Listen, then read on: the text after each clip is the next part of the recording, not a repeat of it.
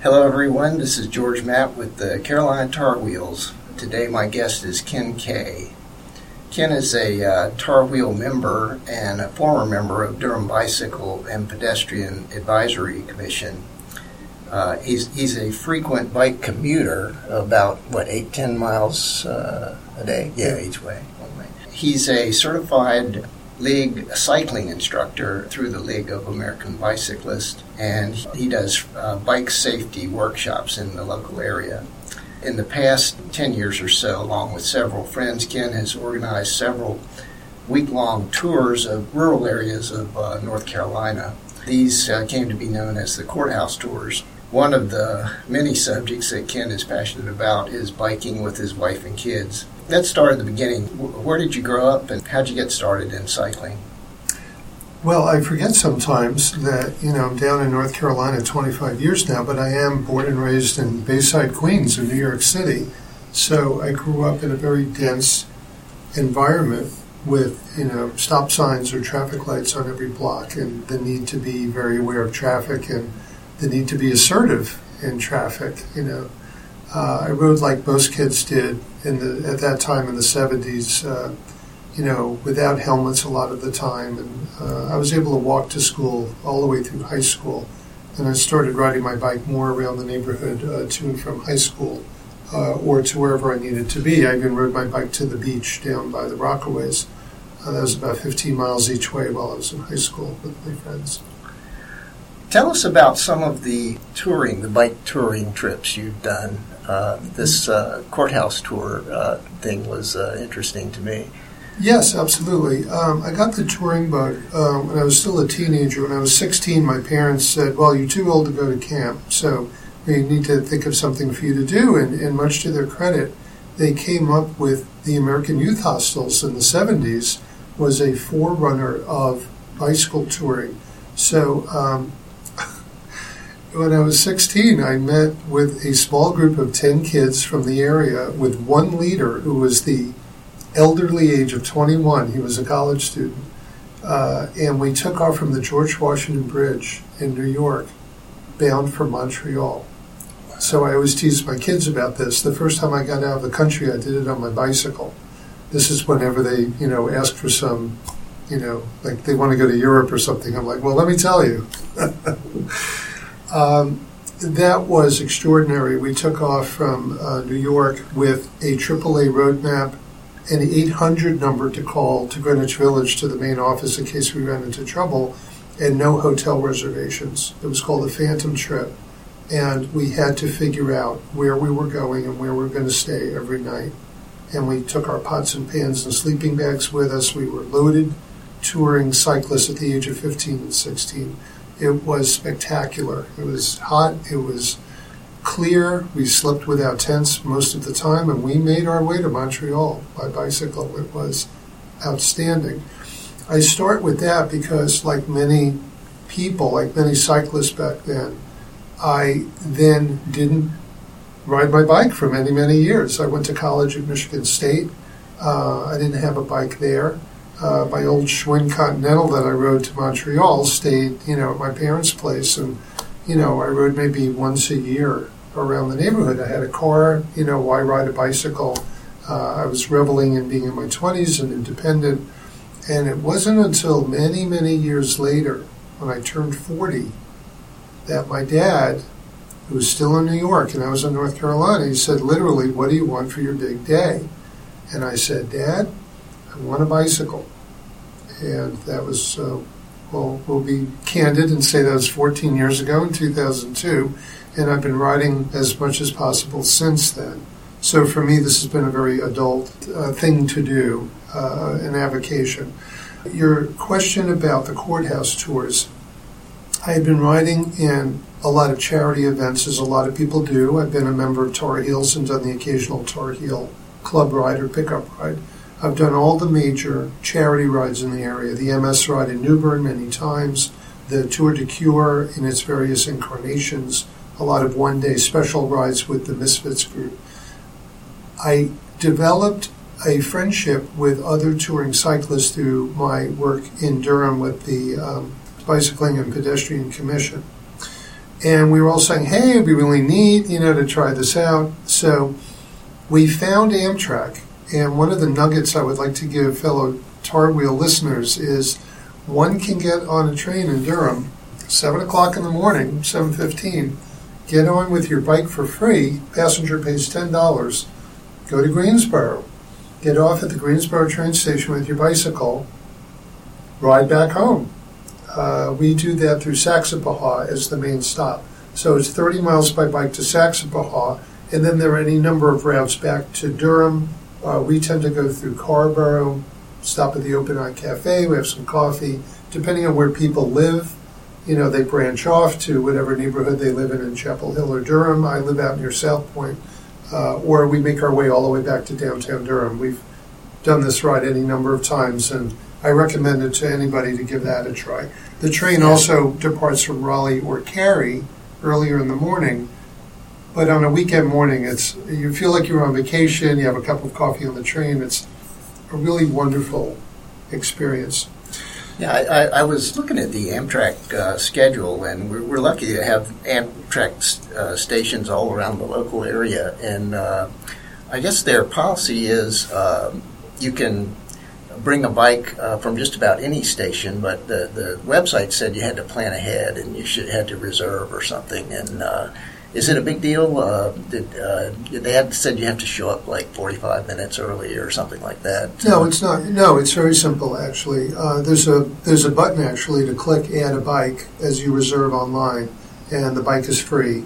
If you're a AAA member, it's 10% off, but you're talking about 10% off of $12. So it's $10 or $12 to Greensboro, and the bike goes free. And no, we get there 15, 20 minutes prior. It's dead quiet in the morning on a weekend. It's no big deal to roll the bike to the baggage cart, and they lift it up. It's a secure, very secure clamp. It's a special bike mount, and we've never had an incident. To add on to that, once we established Greensboro, then my brain started getting busy thinking, well, what else could we do? We could go to Charlotte. And so the first courthouse tour that we came up with on our own, just 4 of us at the time, we said, what would happen if we showed up in Charlotte with our bikes and we tried to ride home to Durham? So we scheduled a 3-day tour, fully loaded touring. So the theme that I developed was, let's just visit every courthouse in between Mecklenburg County and Durham County. And that's exactly what we did. But we rode Charlotte to Concord, which I think is Cabarrus County, and then we cut over toward Albemarle, Troy. We built in some overnights, so we stayed near Morrow Mountain State Park. We cut across the Uwaris and the PD River to get toward Troy, and then we went up to Sanford for an overnight, and then we went through Pittsburgh just before the old courthouse burned. We got some nice pictures of that, and then made it to our own Durham courthouse. So we linked, that was probably 6 or 7 or possibly 8 courthouses in 3 days. We had such a good time on that on a Friday, Saturday, Sunday that we said, maybe we should do that again. That was 2009. So 2010, we went again to Greensboro, got off, so we saw the Guilford County Courthouse, rode to Winston-Salem, and it's surprisingly easy to ride by bike from Greensboro to Winston-Salem. We finished the day by going up to Hanging Rock State Park. I'm smiling because I weighed my gear at the Amtrak station just to see. Not the bike, but the gear weighed 43 pounds. That was 6 bags, 2 panniers on the back, 2 on the front. My handlebar bag and my trunk bag on top of the rack was 6 bags, 43 pounds, plus the bike, which is your normal Trek steel touring bike, plus me, whose weight is very variable. We got to the base of Hanging Rock State Park, and one of us made it all the way to the top. Wow. 5 of us did not make it all the way to the top in one swoop. Myself and several others just trudged and pushed and pushed and pushed. And I'll tell you that it's nearly as hard to push a bicycle up a mountain as it is to ride one up a mountain. That was not a happy experience. However, we got to the top of Hanging Rock, and we had our tents, we had our food, we had a lovely, lovely stay. And the next morning, It was almost as difficult because we had to ride back down the mountain with all of our gear. So the campground was on the top of the mountain? Yes. Oh, okay. Yes. It assumes you have a car and you're not crazy enough to have a fully loaded bike. It's, it's a spectacular state park, Hanging Rock. It's wonderful. It's up near Pilot Mountain. All right. It's west of there. So the next morning, to continue our ride, we went screaming down Hanging Rock with 40 pounds of gear. And it was nerve-wracking, because you don't want to get out of control. You don't want to spin out of control. Yeah. That was a little hair-raising.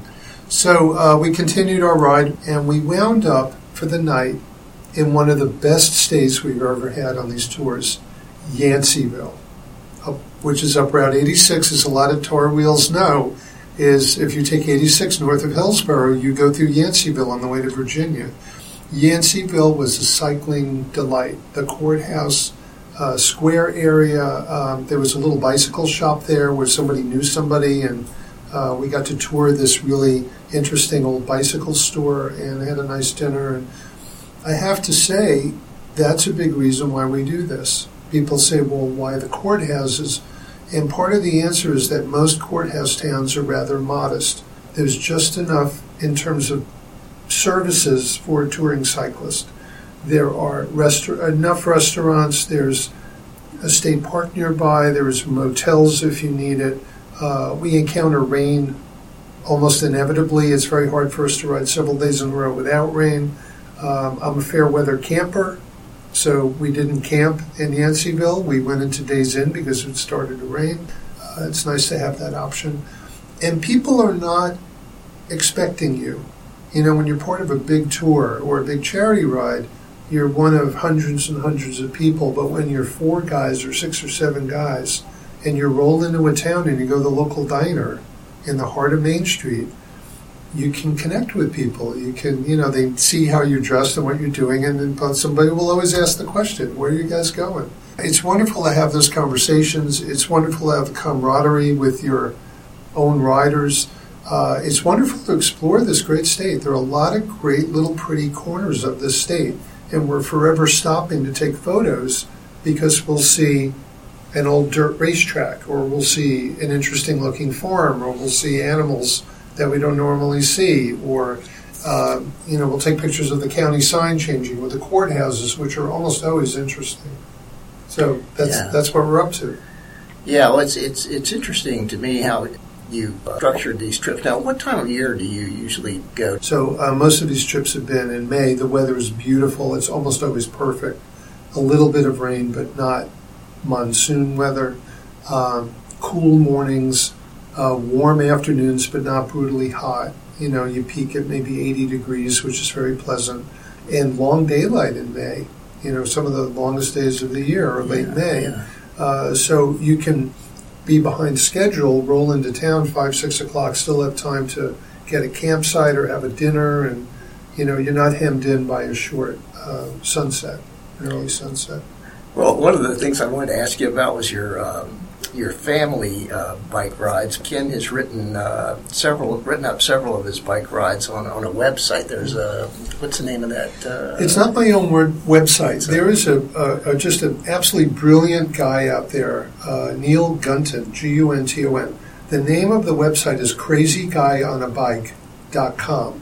And after 15 years, there must be several thousand bicycle travel journals on there. And mine can be found on there under Cyclist, CYKKLIST. But I'll tell you, if you want some armchair traveling and find out what it's like to tour Vietnam by bicycle, or the interior of China, or Cuba, or anywhere in Latin America, anywhere you don't think you'll ever get, which is my case, there are some brilliant photo essays in there by just plain old cyclists, just folks like us.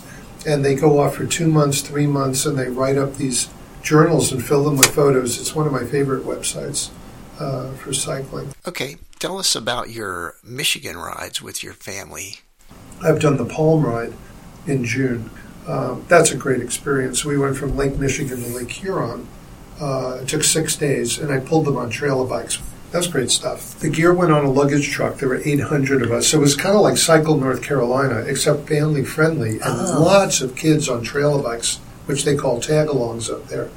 And there were grandparents riding tandems with their grandchildren, and it was a great mix of ages. That's a great event. I'm looking to do it again. I remarried last year, and Dina has twin 5-year-old girls. So I now have 5 kids. One's out of college, Aaron, and the others are 12, 8, 5, and 5. So the question is, how do I pull twin 5-year-old girls that aren't able to pedal on their own quite yet? Some 5-year-olds are, but these are not. And we found a WeHoo trailer at REI this just a few months ago. One sits behind the other, and it's a trailer bike. The hitch arm goes to my seat post. And so I'm now pulling a 40-pound trailer with twins sitting in it. So it's, 90 pounds, 100 pounds. It tracks beautifully. I don't need this to be a product placement for WeHoo, but I have to say, you look at it, and it's not as unwieldy as it looks. It tracks really well. So we did our first test run just last week. We came back from St. Augustine, Florida. We put everybody on bikes on the Amelia Island Trail. It was 7 miles each way, but with a bunch of kids, you can turn that into an adventure. Yeah. So we started in the north end of Amelia Island. Some of it was separated sidewalk near traffic. Some of it was a trail that we would recognize like the American Tobacco Trail. And it wound up at the water at a bridge crossing. And the old bridge is now a fishing pier for pedestrians and fishers and bicyclists. And we had a picnic lunch, and, it was a very nice way because Dina is not used to pulling my 8-year-old daughter. So she had her hooked up, and my 12-year-old rides on his own. He's not used to doing 15 miles at a shot. So it went pretty well. Yeah, I guess with kids, the problem is that, as they grow up so quickly that they grow out of their bikes, and they all have different levels of proficiency and desire to participate, and it's like herding cats, right? Yeah. When they have a group like that. Yeah, it can be. The girls love. So far, we're good. The little ones really love the sensation of moving. One of them pedals, the other one doesn't have to, the one in the back. So then we switch, so we even it out. But it's just the experience of being, they have little sippy bottles, and they're bigger than toddlers, but they're still small. So, they can eat a granola bar, they can manage themselves, so we don't have to stop that much. I have a backpack I can wear that has my stuff, and my handlebar bag if I need it. So we're managing. It was a good thing. We're looking at maybe that Michigan ride with everybody. Yeah. We've just got a few more minutes. I was wondering if you could pass along some safety tips. Sure. I can teach a long course, but really the long course comes down to 2 pieces of equipment that everybody should have for visibility and for their safety, besides the helmet. One is a really bright blinky light. It's amazing how many riders don't use that. I have a Planet Bike Super Flash that might be $30, and I replace the batteries a few times a year. That in flash mode can be seen, quite a ways back. It doesn't have to be that. Anything that blinks. I find a solid light doesn't really get drivers' attention, so I leave it in blink mode, even on sunny days, because you ride in and out of shadow, and you just want to be seen as far back in advance as possible. The other one, this, to me, I cannot ride without a rear view mirror. There are several ways to do it. I've seen people put them on their handlebars. I wear mine on my sunglasses. It's a $17 item from REI. I own 3 of them because I will not ride without one. I have them stashed everywhere, like jelly beans. So it pivots. It's a metal frame. It's fairly sturdy. It gives a really good image.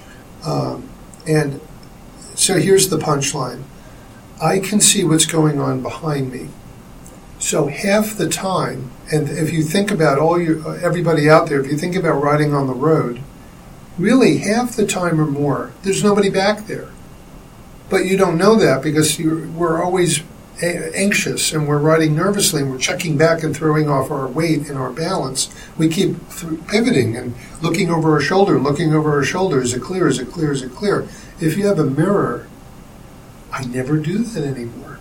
I've been riding with a mirror for 10 years. I never look behind me. unless I'm making a left turn, I want to do a double check, I'll do that. But I'm riding along, enjoying most of my ride because I know there's nobody back there. So that's one reason for the mirror.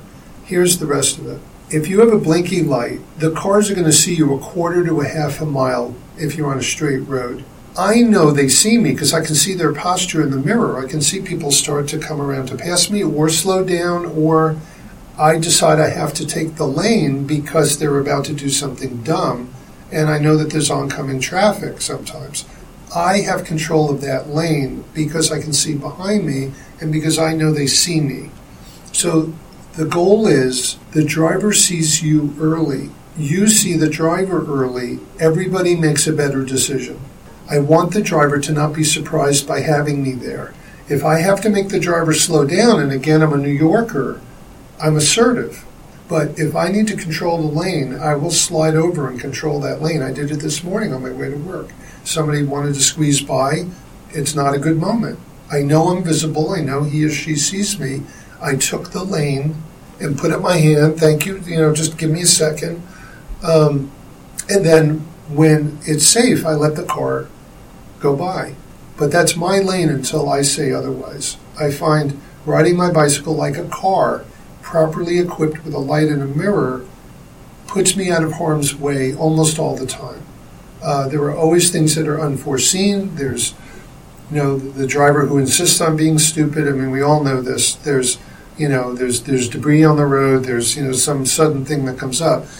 In a training course or in the training I've gotten, I've learned some maneuvers that will help me get out of somebody turning right in front of me or a pothole I didn't expect. There are, special circumstances. But for most normal riding, the mirror and the blinky light will pretty much take care of it. I will add that a few years ago I did add a permanent headlight. The price of them have come way down. They used to be $400 or $500. For $60 to $100 now, you can get a very good, visible, sort of permanent headlight that clamps on your front bar. I have a rechargeable battery. It goes on the stem. I recharge it every few days when I need to, and I leave it on all the time when I'm riding. I want oncoming traffic to see me. That helped out this morning. I want cars coming from a side road to see me. I've had that come in very handy. And on the trail, I want runners and other cyclists to be able to see me when conditions are shady or dark. Yeah. Yeah, this is a big subject, and I don't expect us to go on for long, but one of the things in group rides, I do most of my ride commuting, but in group rides, we always seem to form pace lines, and I had heard of a wreck near Jordan Lake where a pace line, somebody in front crashed and the others, and I was researching it. I couldn't really find that recently, but I did find one from like June 2013 in Wilmington. There was there was a double pace line, and like 4 people were pretty seriously injured. One person died as a result of that crash. It was a leader in the bike club. I'm not fast enough most of the time to do a lot of pace line riding. I do have a bike I call my sports car, which is a club bike, versus my station wagon, which is the touring bike. I've done a fair amount of pace line riding. I don't do it a lot anymore. I'm concentrating on other types of cycling, but there are risks. There are risks riding on your own near Jordan Lake. I've heard it argued both ways. You're more visible with a group, but you can catch a wheel, and that's why we wear helmets. You don't even need to hit a car to need a helmet when you go down. I don't have a lot to say about pace line riding. Most people know what they're doing. When I do that, I try to judge the experience of the people I'm with. Most people know what they're doing. I have to admit, as great as I am in traffic and in other kinds of cycling, I'm not a particularly good pace line rider. I have a hard time maintaining consistency. Yeah. When I'm leading, when it's my turn to pull, I have a hard time with that. I tend to go too quickly because I don't want to let people down. I have trouble on hills because I weigh a little more, so then that slows the group down. I tend to go mid-pack and then cycle back to the back. Not to be selfish about it, but just because I'm going to impede progress, if I try to pull too much. And I'm going to wear myself out. I think people need to be realistic about their abilities. I think that people probably get too close and overlap wheels occasionally. The thing I'm worried about with pace lines is what a lot of people is pace lines in traffic, right? There's biker on biker violence, if you will, but then there's the whole thing about antagonizing the drivers around us. And, I would caution people against going more than 2 wide. Legislation currently is not in place to prevent that. Just because you can go 3 wide doesn't mean you should go 3 wide. People make a valid argument sometimes that going, let's say, 2 wide and 4 deep is better than 8 riders all in a row, single file. It makes it easier for a car to get around. I think it's all terribly situational. I think that cyclists sometimes do themselves a disservice by being too aggressive about that. It's something to be mindful of, that when you're out on a bike in a group or not, you're representing the rest of us. And we're all drivers most of the time. Imagine coming up on yourself in a group or alone in a car. Is your behavior helping the driver, be amenable to accommodating cyclists, or are you just, ticking people off and you have one more angry driver out there who has no patience for cyclist rights or anything we want to accomplish? I would ask people to be mindful about that. I try to be assertive for my safety and other people's safety, but not aggressive or obnoxious. There's a lot of behavior out there that I would describe as obnoxious, meaning intentionally meant to get in somebody's face or provoke a situation. I think that's unsafe, and I think it doesn't help the rest of us. Absolutely. Well, Ken, thanks for being with us today. For our listeners, if you have comments, questions, or suggestions, you can email us at info@tarwheels.org, or from the website tarwheels.org, you can find our ride calendar and you can join our club. Happy trails!